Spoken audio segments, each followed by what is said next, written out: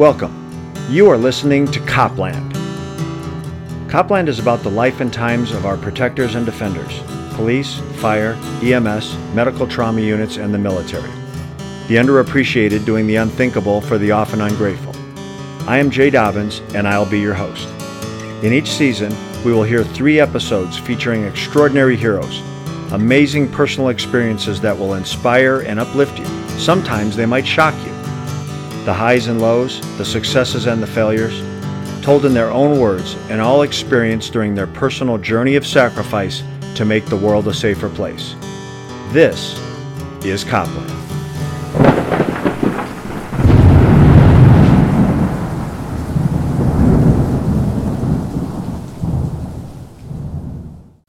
Dr. Kevin Gilmartin is considered the leading behavioral scientist specializing in mental and emotional health for law enforcement.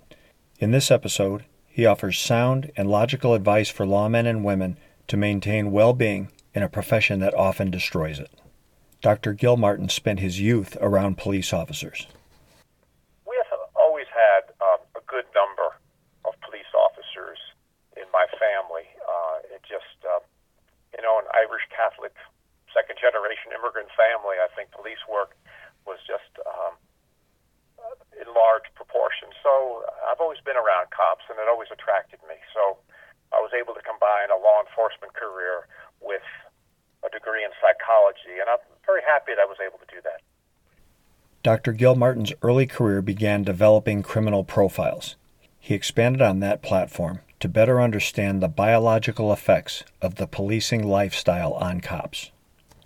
My career actually merged both of them pretty early. My first position was with the Department of Justice under the old Law Enforcement Assistance Administration, which was interviewing convicted felons who had a violent conviction. So sort of some of the precursors to what ended up being the criminal profiling studies that happened 10 years later. But I came to the Sheriff's Department in Tucson when they had a change of administrations and was somewhat recruited to come on over and to take over their behavioral sciences unit. And I did, and I was very happy. It was a good career decision for me.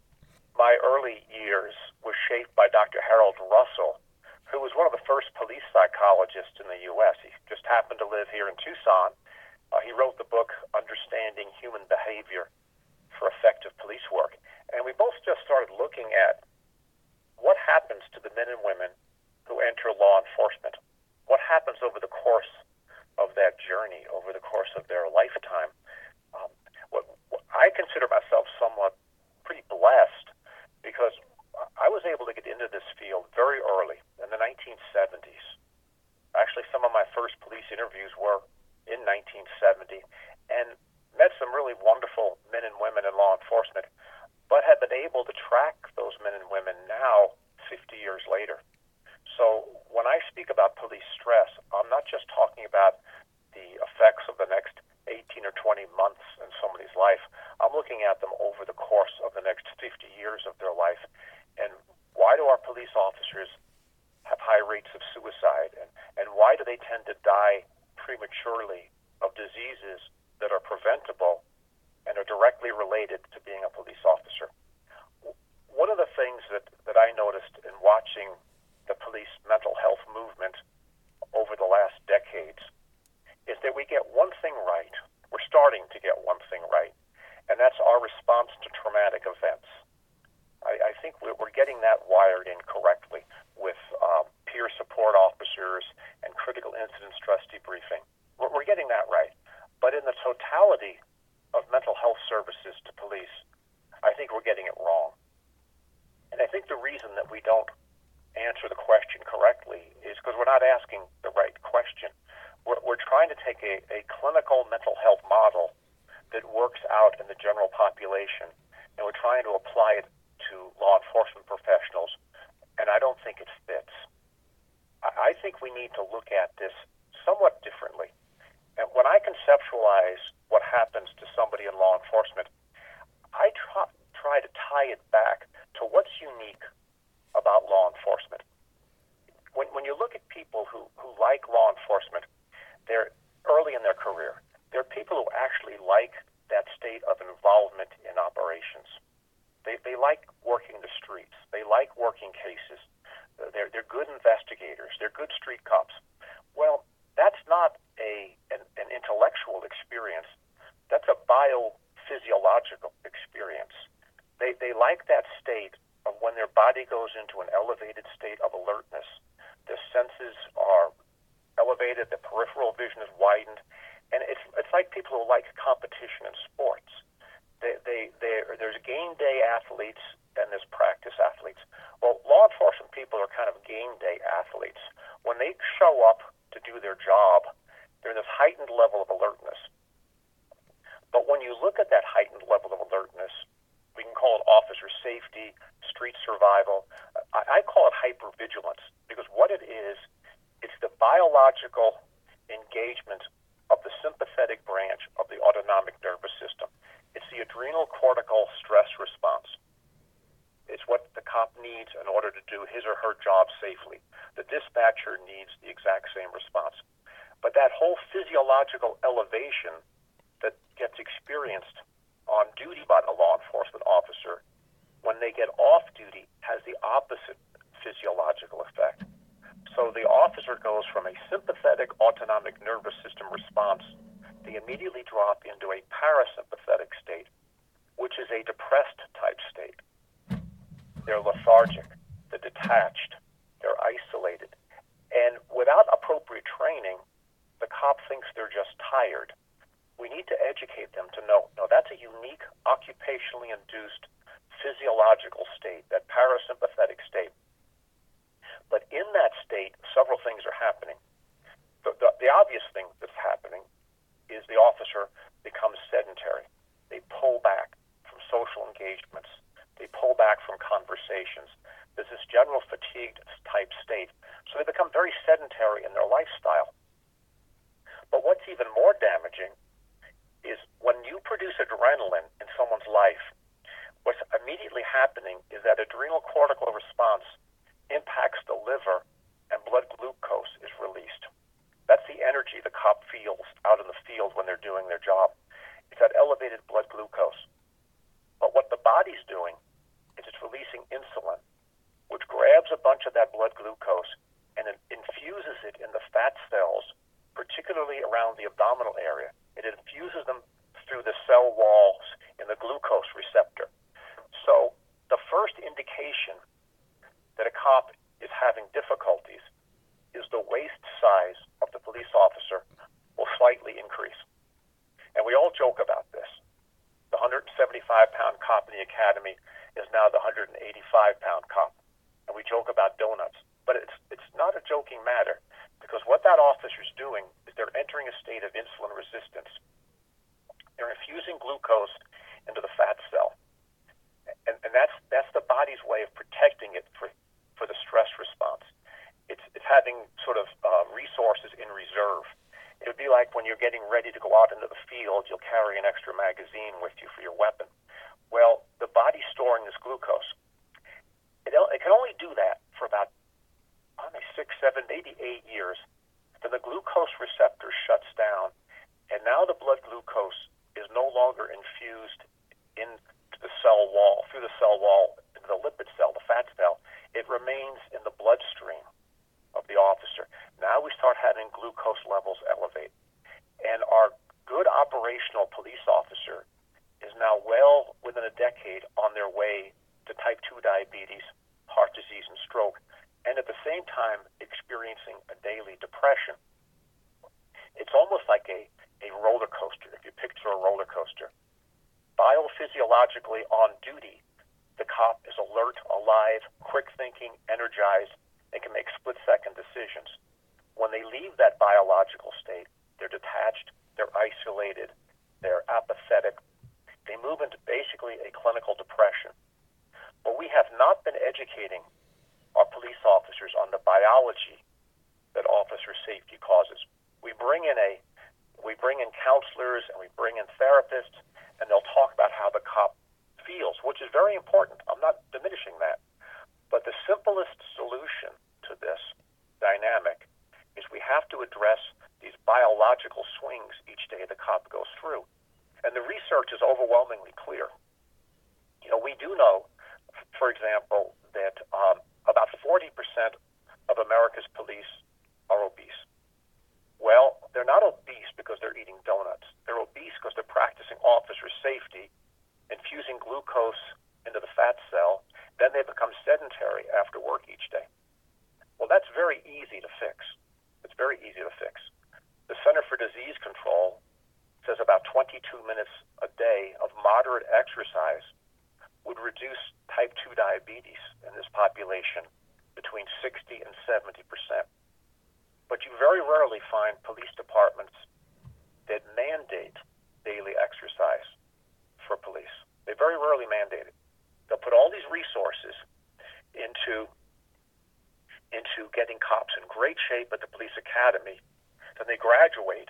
Then 5 years later, this young man or young woman doesn't even physically look like what they looked like 10 years previously. There's a loss of muscle tone, there's a loss of aerobic capacity, and there's an overwhelmingly depressive atmosphere in their personal life. Oh, they still energize and engage when they go back into the biology of their occupation of being a cop. And once people become cops, they love being cops. You'll hear old-timers who have gotten disgusted with something going on at their agency and they quit. Then 2 years later, they reapply for the job. And when you ask them why they're coming back to work, they'll always say, well, this kind of work gets in your blood. Well, it really does, because the cop likes that elevated physiological state of policing. The difference between a cop and a firefighter is the firefighter only has to go into that state after the alarm goes and they're making a run for service. The cop has to stay in that state for the entire duration of their shift, even if no calls are being worked, because it's the potential for risk, that potential for threat that causes the body to remain in that state. So our cops go into this elevated state, and they become very good operators in the field. They're very good operators. And as a matter of fact, our best cops are the ones that are highest risk for this phenomena, because they're the guys who want to be on the SWAT team, and they want to be the motor officer and the canine officer and work undercover. They're the ones that have to be able to operate in these extreme biological states. But they're the ones we're setting up for the depressive-like state every day off duty. And something as simple as a mandated exercise period every day brings them out of that depressive type state and brings them back into the middle so they can interact with their family, so they can maintain their hobbies and interests. And they can also prevent disease processes that bring them down in their 50s and 60s. Now, this one study found cops die about 12 years prematurely. Another study found it was 19 years prematurely. I don't know what the specific number would be, but I think we can all agree that cops die prematurely. And they die prematurely from diseases that are directly related to this elevated level of alertness they must remain in for the entire duration of their operational career. And we can prevent it by just looking at the impact of treating depression through cardio events. Duke University did a study with depressed patients. Half the patients were treated traditionally with psychotropic medication. The other half of the patients were placed on treadmills for 20 minutes a day of brisk walking. The entire group of patients had been clinically diagnosed as depressed. At the end of a 4-month follow-up, both groups treated their depression equally. So walking on a treadmill for 20 minutes a day showed no difference than taking the antidepressant medication. But what we'll do and how we address this in the United States is we'll hire psychologists, and I'm one of those, so I'm not berating that, and we'll let them be available to talk to the cops. Well, that's good for traumatic events, but we would get just as much beneficial for the effect for the depression issues if we had cops daily finishing each shift, getting on an elliptical, doing a structured CrossFit program, going out for a run. And we would lift that depressive state before we send the person back to his or her family. And we would save lots of heartache if we did that. I've had police officers in my office at 4 o'clock in the afternoon that looked fine. And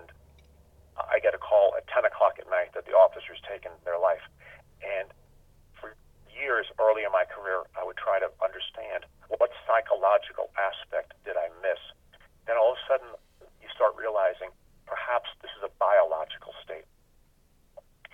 One of the issues that people talk about is the stigma of seeking out psychological assistance. Well, that would be good if, in fact, the police officers who took their life had not already sought out psychological treatment, because many of them have. Many are in treatment. So what we have to start looking at is the effectiveness of the treatments that we're providing. And the simplest solution to me, to at least, there's nothing wrong with it. Nobody suffers if a cop doesn't become obese. And nobody suffers if a cop is physically fit. And we can generate that by finishing each shift with exercise. The second thing that we miss, besides only thinking of mental health in psychological terms and not thinking of it in biological terms. I'll go to a conference on police stress, and there'll be nobody represented from the physical fitness community there. There'll all be psychologists and therapists. And I'm thinking, well, where are the CrossFit trainers? Where are the aerobics folks here for cops? But the other thing that we miss profoundly in the U.S. is teaching sleep hygiene to our cops. We know that in order to perform in critical events, you have to average 7 to 8 hours of sleep. The research is straightforward on that. It's been there for 50 years. But we also know that 83% of police officers in the U.S. report inadequate sleep. When you take police officers and you take factory workers and you put them in reaction time studies, police officers make 600% more reaction time errors and judgment errors than civilians do, strictly because of sleep deprivation. So when someone's awake for 24 consecutive hours, their reaction time and their judgment is identical to a blood alcohol level of 0.10. 18 hours of sustained wakefulness is 0.08 in terms of judgment and reaction time. So as I look at events where a police officer maybe made a mistake in judgment, we immediately want to condemn that police officer.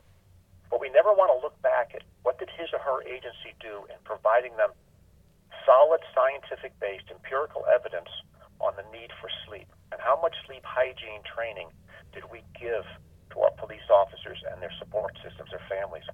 So when I look at the whole mental health program as we're doing it in the U.S., the two big glaring deficiencies to me are the maintenance of fitness as a way to treat depression and the deficiency in sleep hygiene so we don't get these suboptimal decisions by police in the field. We can have all the psychologists and therapists, which we need, helping them with trauma, but it's the capacity to perform in these really highly stressful situations. And we're having to look at the physical dimensions, and we're not. So that's when I deal with cops and do seminars on emotional survival, I want the cops to appreciate that they have to take as much responsibility for their emotional survival as they do for their street survival. And the better the operator you are in the field, the more you're at risk to the syndrome that I'm talking about, this dropping into the depressed state each day after work. And it's in that depressed state that you have such suffering in the lives of our police officers. Unnecessary divorces and loss of relationships with their children. And then years later, having cops die of diseases in their 50s that in all likelihood, in the general population, they wouldn't be experiencing until their 80s. So we rob cops of a third of their life at the end, of the quality of their life. So that when I look at this overall mental health, that's the approach I take with our cops. Dr. Gilmartin compares the similarities of police work to high-pressure sports performance. But you're an athlete, and you've performed in highly, highly stressful situations.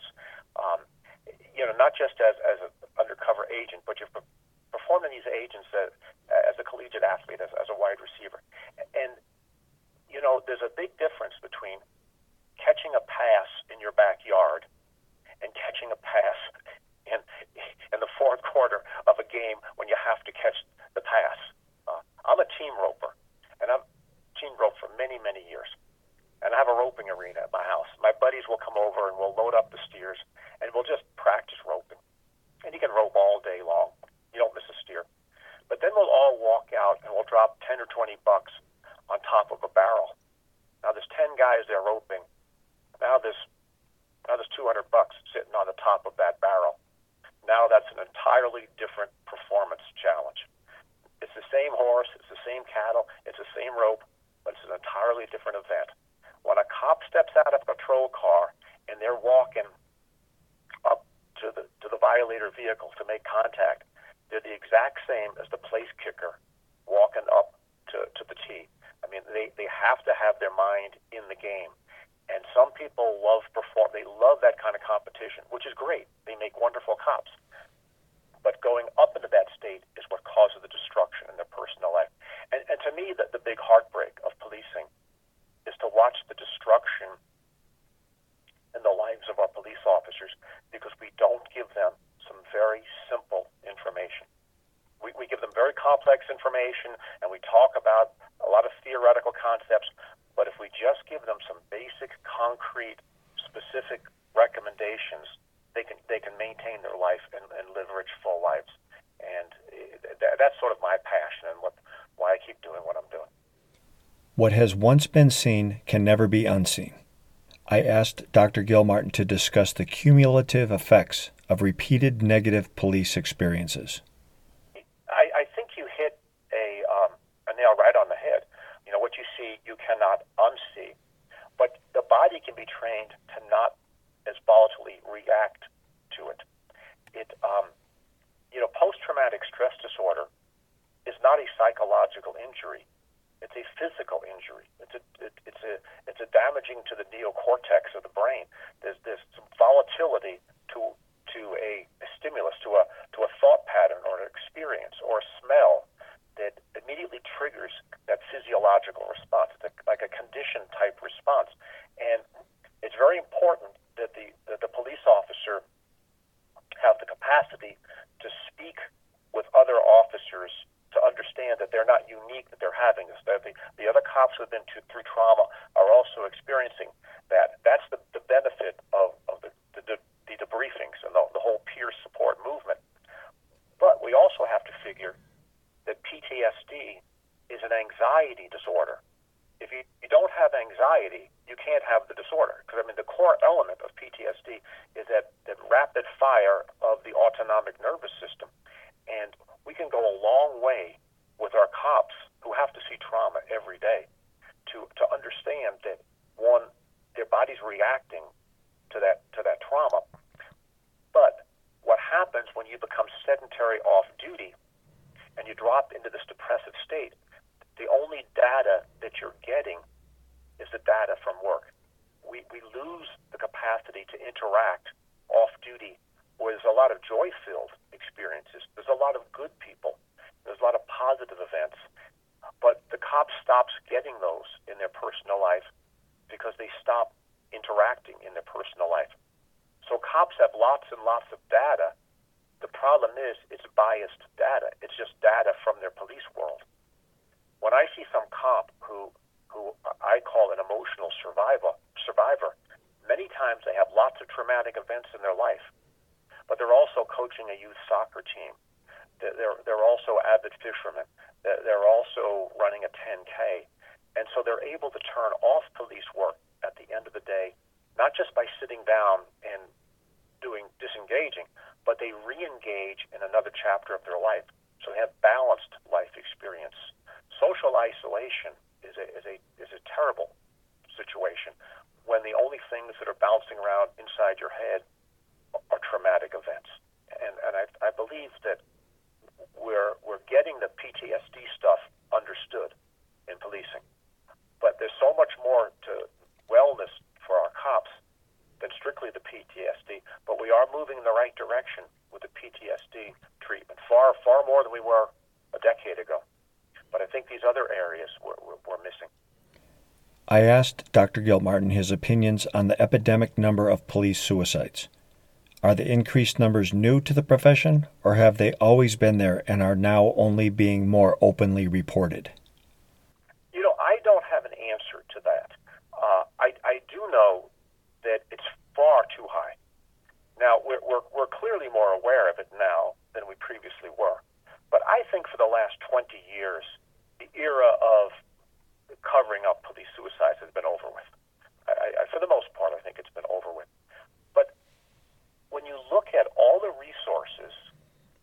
put into mental health for police.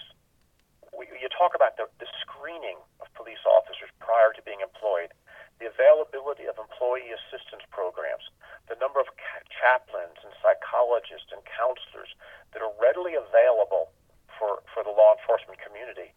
We should have had a significant reduction in suicides. We should have been able to eradicate it. But I think we're solving the wrong problem because and as I said earlier, I don't believe that these suicides, a significant percentage of them, are because of psychological impairment. I think a big percentage of them are because of chronic depression that's brought on by a physical state, or the depression's there psychologically. But we cause the depression in police officers. Officer safety causes depression. Officer safety is driven by adrenaline, which will make the cop fat. And we have to start looking at these issues from a more preventative approach. When I look at someone who I've known for 50 years, known them in their 20s, and now they're in their 70s, and I look at them, and I look at the damage that a police career has done to that man or that woman, health-wise and socially, they're preventable. And I know a lot of cops who are retired, whose lives are working really well, but they paid a huge price for it. I was doing a seminar not too long ago, and a cop walked up to me, and he had a stack of my books, Emotional Survival for Law Enforcement. And he said, Dr. Gilmartin, would you do me the honor of signing these for me? I said, be my honor. Who can I make them out to? And he says, to my ex-wives. I said, your ex-wives? He goes, yeah, I got 3 of them. I refer to them as P1, P2, and P3 for Plaintiff 1, Plaintiff 2, and Plaintiff 3 because they're always suing me. And I jokingly said, they're going to get a class action suit against you. And I thought he was being lighthearted, but he wasn't. I said, you're serious? You want me to sign books for your ex-wives? He goes, yes. I said, I've never been asked that before. He goes, I just want to say I'm sorry. I want them to know that the divorces were 100% my fault. And I want them to go forward with their life and be happy. This is my way of just apologizing to them to give them something to read. Now, this raises my concerns for suicide. It strikes me as like a cop who's checking out. So I signed the books, and there's a 4th book. I told him, you got a 4th book here. Who's that for? And he goes, it's for my wife now. I brought my wife. And so I said, oh, number 4, huh? And he goes, no, number 1. This is my first marriage that I'm an active participant with. He goes, I have to tell you something, Dr. Gilmartin. I learned the lessons of how to live my life as a police officer, but they were hard-learned lessons. He says, it's taken me 20 years to learn these lessons. Why the hell can't we speed up the learning curve for the young cops so they don't have to go and suffer in their personal lives the way we have? I had 3 good women come into my life, agreed to be my life partner, and started families, and I screwed it up 3 times because I did not know what police work was doing to me. I did not know about that depression off-duty, the enhanced alcohol abuse off-duty, the disengagement from life off-duty. Because I understand those things now, and I do not live my life the way I used to live my life. He goes, but it was a hell of a learning curve. Why can't we accelerate it and teach these cops early and often so they don't have to pay the price? I said, hey, amen, brother. You're speaking to the choir. That's what the class is about. And I think the one thing that troubles me the most is watching cops replicate errors that we can prevent. We would not do that with officer safety. We get a cop who approaches a vehicle incorrectly and a tragedy occurs. We study that, and then we teach the cops, you don't approach a vehicle this way. Here's how you search for it. Here's an officer safety update. We do the right thing when we're teaching street survival, but we just ignore emotional survival. We joke about that cop gaining 20 pounds. We joke about the cop sleeping 3-4 hours a night. Then we deal with the tragedies afterwards. We deal with the suicides. And then we keep saying, well, there must have been something wrong with old conflict in his life. And I always think, no, he was just living his life the way a cop lives his or her life, taken to the end physically every day, and then having the psychological consequences because of that. So, when you're asking, has the suicide issue changed? I think, if anything, it's become worse because there's more pressure on our cops now than there ever has been. Every idiot on earth has a cell phone. They jam in the cop's face. The cop's wearing a body cam constantly. The media has decided that every cop is a brutal racist, and that's understood, and that's the starting point for these discussions. And nobody ever wants to step back and defend the cops. And many times, police executives are more than happy, after a controversial event, just to throw their cop under the bus for their own political, salvation, and the profession doesn't move forward. And it's very simple to implement some of these changes. They're not costly. Having a couple of treadmills and a fitness coordinator is a pretty cheap investment if we're going to prevent suicides and save police marriages. As cops, do we have a predisposition for risk, or do we eventually become addicted to it? People who like law enforcement like being in that hyper-vigilant state that I described earlier. Now, does that exist prior to their selecting police work? I'll bet in some people it does, but I'm always amazed why some people enter law enforcement. A great deal of my early years in policing was doing pre-employment psychological evaluations. And I would always ask the person, why did you apply for this job? And then I would follow up many times with this officer a few years later. But I was always amazed at someone who was coming down the street. One good cop I knew in Tucson, he worked as a miner down by Green Valley, south of Tucson, the copper mines. And he was coming down the road, and he blew out a tire on the road in front of the department. And he walked in to use the telephone at the department, and he saw that they were hiring. And he just put his name on the list, and he got hired, went to the academy. He had no inclination to be a police officer. He was very happy being a welder at the mines, and he'd had an wonderfully successful police career. But if his tire had not blown out, he never would have become a cop. But he was a great cop. But once you enter into that biophysiological state, many people like it. Many people like sports because they like the competition of the sport. They like all the sensory processes of running out on the football field and smelling the grass that's been cut. They're really getting in the biology of game mode, and they like that. And that's not a bad thing. We want cops who can function in stressful and risk-based situations because it's the environment we put cops into is not normal. People don't dial 911 because things are normal. They dial 911 because things are not normal, something the person can't handle on their own, and they need these professionals, these first responders to come in. And the first responder comes in and handles the situation. And again, the difference between cops and firefighters is that cops have to remain in that elevated level of alertness the entire duration of the shift. The firefighter only has to be in that state when they're doing a run. The rest of the time, they're back at the firehouse. They're eating meals as normal people do, and they're exercising, and they're cognizant of their sleep patterning. Law enforcement could do very well to look at what firefighters do because they're far more humane in terms of the psychology of what we're speaking about right now. And their profession's been far advanced to law enforcement. It's a lot easier to manage it, but we could do, with a little bit of resources, we could reap huge benefits in helping law enforcement. Is there a formula for surviving a violent or traumatic situation?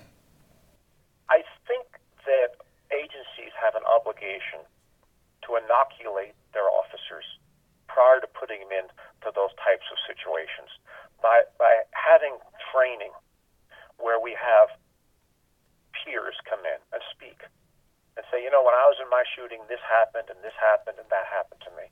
And having some veterans get up there and speak about it. So we dispel this myth of denial. Because, as long as the cop thinks, well, if I get in a shooting, I'm not supposed to feel anything, then the realities hit and the cop does feel things. They're going to feel like, well, I can't talk about this. There must be some kind of inherent psychological weakness that I'm experiencing. I think if the cop knows right up front that it's pretty normal after the event to have a certain series of emotions and symptoms, and if they know that going into the event, and they know what they have to do to perform in the event, that we know about the reaction time, we know about the demands. I've had many police officers immediately after, for example, shootings, tell me, training took over. The guy brought his gun out, and before I knew it, my weapon was out. I have to tell you, I have no conscious memory of it. It was on an autopilot at that particular point. And letting the officer know that that's a normal response.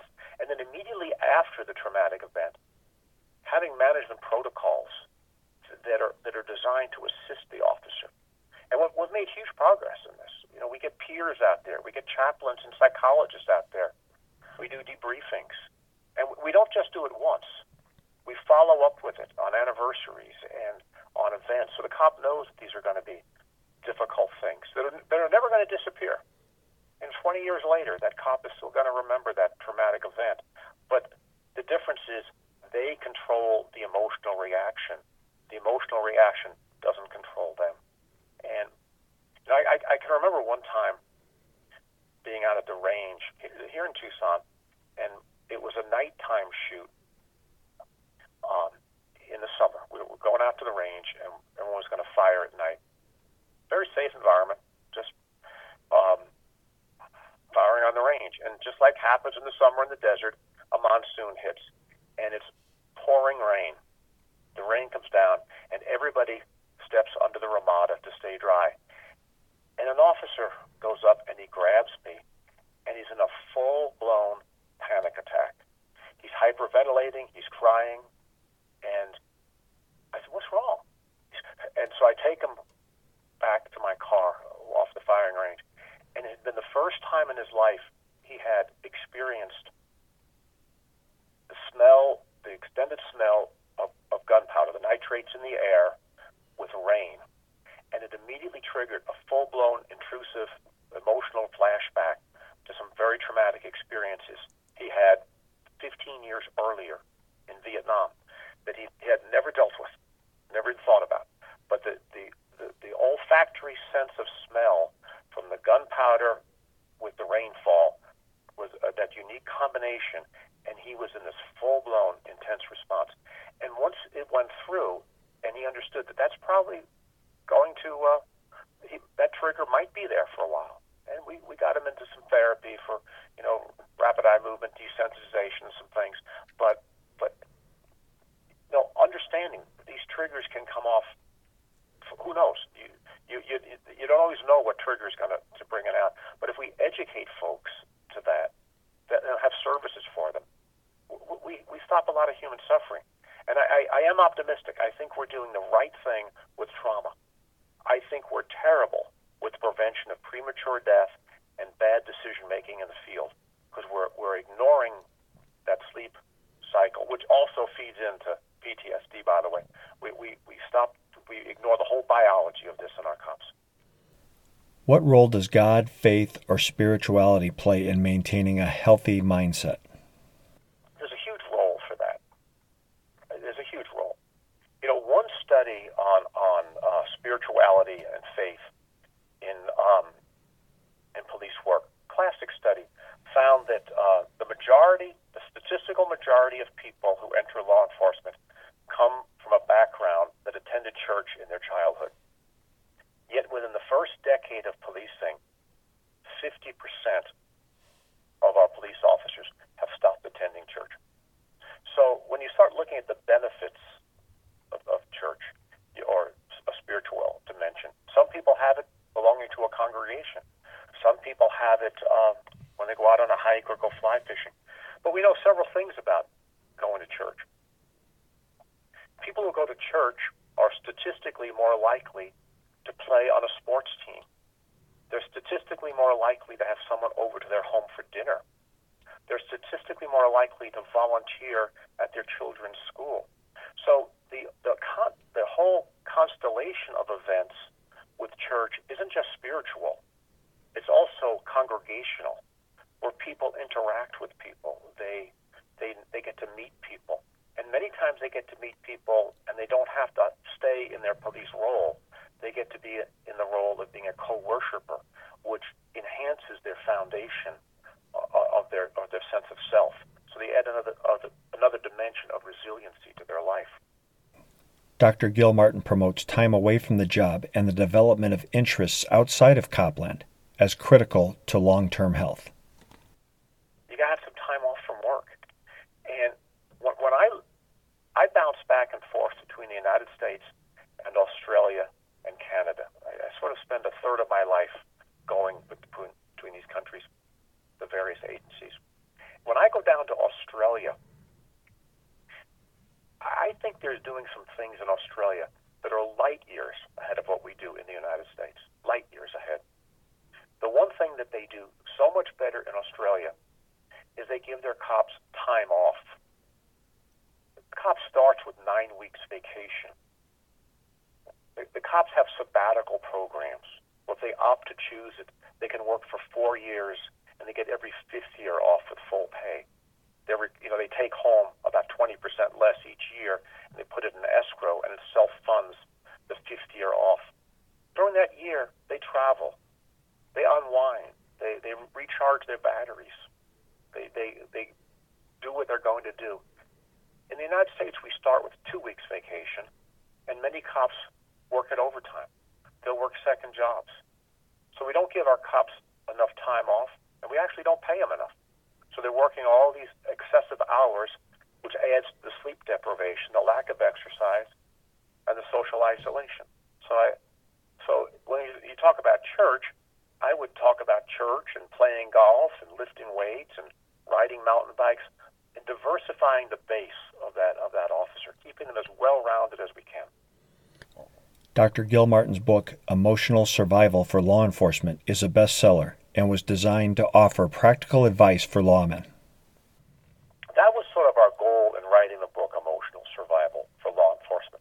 We wanted to look at the cops who made it. And as I mentioned, we call them the emotional survivors. These are guys who had careers that were exemplary. They had tough times. They had been through traumatic events, yet their life worked. And I went out and interviewed them, and I would just pick their brains, and I was comparing them to the guys I would call the emotional victims, guys who started the career healthy, functional, and happy, and within 15 years were bitter and angry and hated everybody and couldn't wait until they retired. And I wanted to look at the differences between those two populations. And the guys we dubbed emotional survivors, there were some very specific things they did.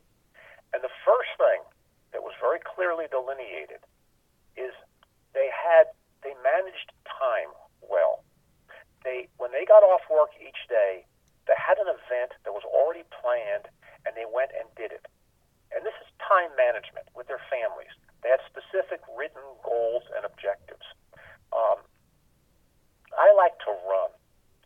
And I'm in a hotel not long ago, and I'm watching this weightlifter come in. This guy has biceps the size of my shoulders, and I'm running on the treadmill and I'm watching him, and he does like 20 reps with this huge amount of weight. I couldn't even lift one of the plates, and he has tons of them on the bar, and he's doing these reps. But after he finishes every routine, he goes over and he writes it down in this little log book that he's keeping. And I watch him for an hour lifting, and after each series and each set of reps, he would go over and he'd make notation that he accomplished it. Now, I'm going to tell you, I don't value lifting heavy objects. If you have something heavy to lift, get a forklift, okay? But he obviously values that. He likes strong, robust fella, but he's rewarding himself because when he walked into that gym, he had a specific goal, and he accomplished that specific goal. Now, I'm sure he's looking at me running on the treadmill, And he's probably thinking, what's this geriatric gerbil here trying to accomplish on that treadmill? He's getting nowhere. But the second I got my mileage hit on the treadmill, I jumped off and made notation in my running log that had my goal for the mileage for that day down, and I accomplished it. Having specific, tangible goals that you share with your loved ones is very important. So all of our survivors had that. They were Little League coaches, and they were church members, and they were hunters. They had a life outside of police work. The second thing that all of our survivors had is they inherently seemed to understand that exercise alleviated stress. They knew that. Nobody taught them that. By accident, they just knew it. And you would ask them, you'd say, what's the best part of your exercise? And they would say, when it's done. They'd say, I still think the chief is an idiot after I'm done exercising. I just don't think about him after I'm done exercising. I feel relaxed. I feel better. And that's that whole endorphin event of after exercise, with help normalize the physiology. So they had time management, and they had an inherent daily physical activity as a release. They were aware of sleep and nutrition, and they took wellness. And the last thing that our good cops, our survivor cops had, is they had a diversity in their life. They loved being cops, but they also loved being Little League coaches. And they also loved being woodworkers. They loved being Harley mechanics. And it was always amazed me to see the diversity. So if a traumatic event hit in their policing career, they had all these other legs to stand on. What I find very traumatic is when we let somebody get into law enforcement and that level of investment emotionally becomes all-consuming. Then they invest heavily in the policing role, and yet somebody in the administration controls that role, and they can do tremendous emotional harm to police officers and to good police officers.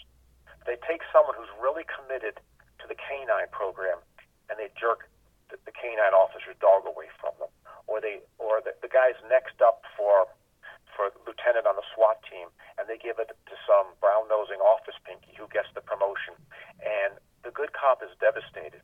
But we can't change many of those inequities that the cop faces, but we can change the cop's reaction to those inequities that they have to face. And the survivors appear to have understood that, and they had game plans. They went out and they were in charge of their life. They never believed the organization was in charge of their life. And so teaching that to our law enforcement personnel throughout the course of their career, I think it would be the piece of advice that we gave. When we wrote this book, Emotional Survival, there was no real agenda in writing the book. There was a guy down at the sheriff's office who told me, he said, you need to write a book. I said, I don't need to write a book. I'm not a good writer.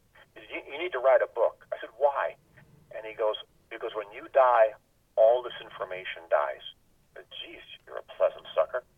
But we wrote the book as an afterthought, and I'm astounded because there are some simple little things that the cops taught us. That book has gone on and sold a few million copies now, not because it's well written, but because it's common sense and the cops react to it. Because it gives them some information in tangible, specific terms that there's things they can do to improve the quality of their life. And that's what it's about, the help of the cops who help everybody else. You can contact Dr. Gilmartin at emotionalsurvival.com, and his book, Emotional Survival for Law Enforcement, A Guide for Officers and Their Families, can be found on Amazon or wherever you buy books.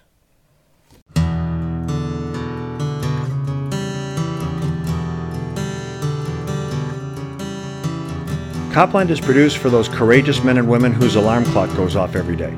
They put their feet on the ground, buckle on gear, and kiss their families goodbye with no guarantee they will ever come home. They go willingly, facing predators and violence on behalf of good and innocent people who simply want to live safe, peaceful lives. Thank you for listening. God bless, and go be amazing.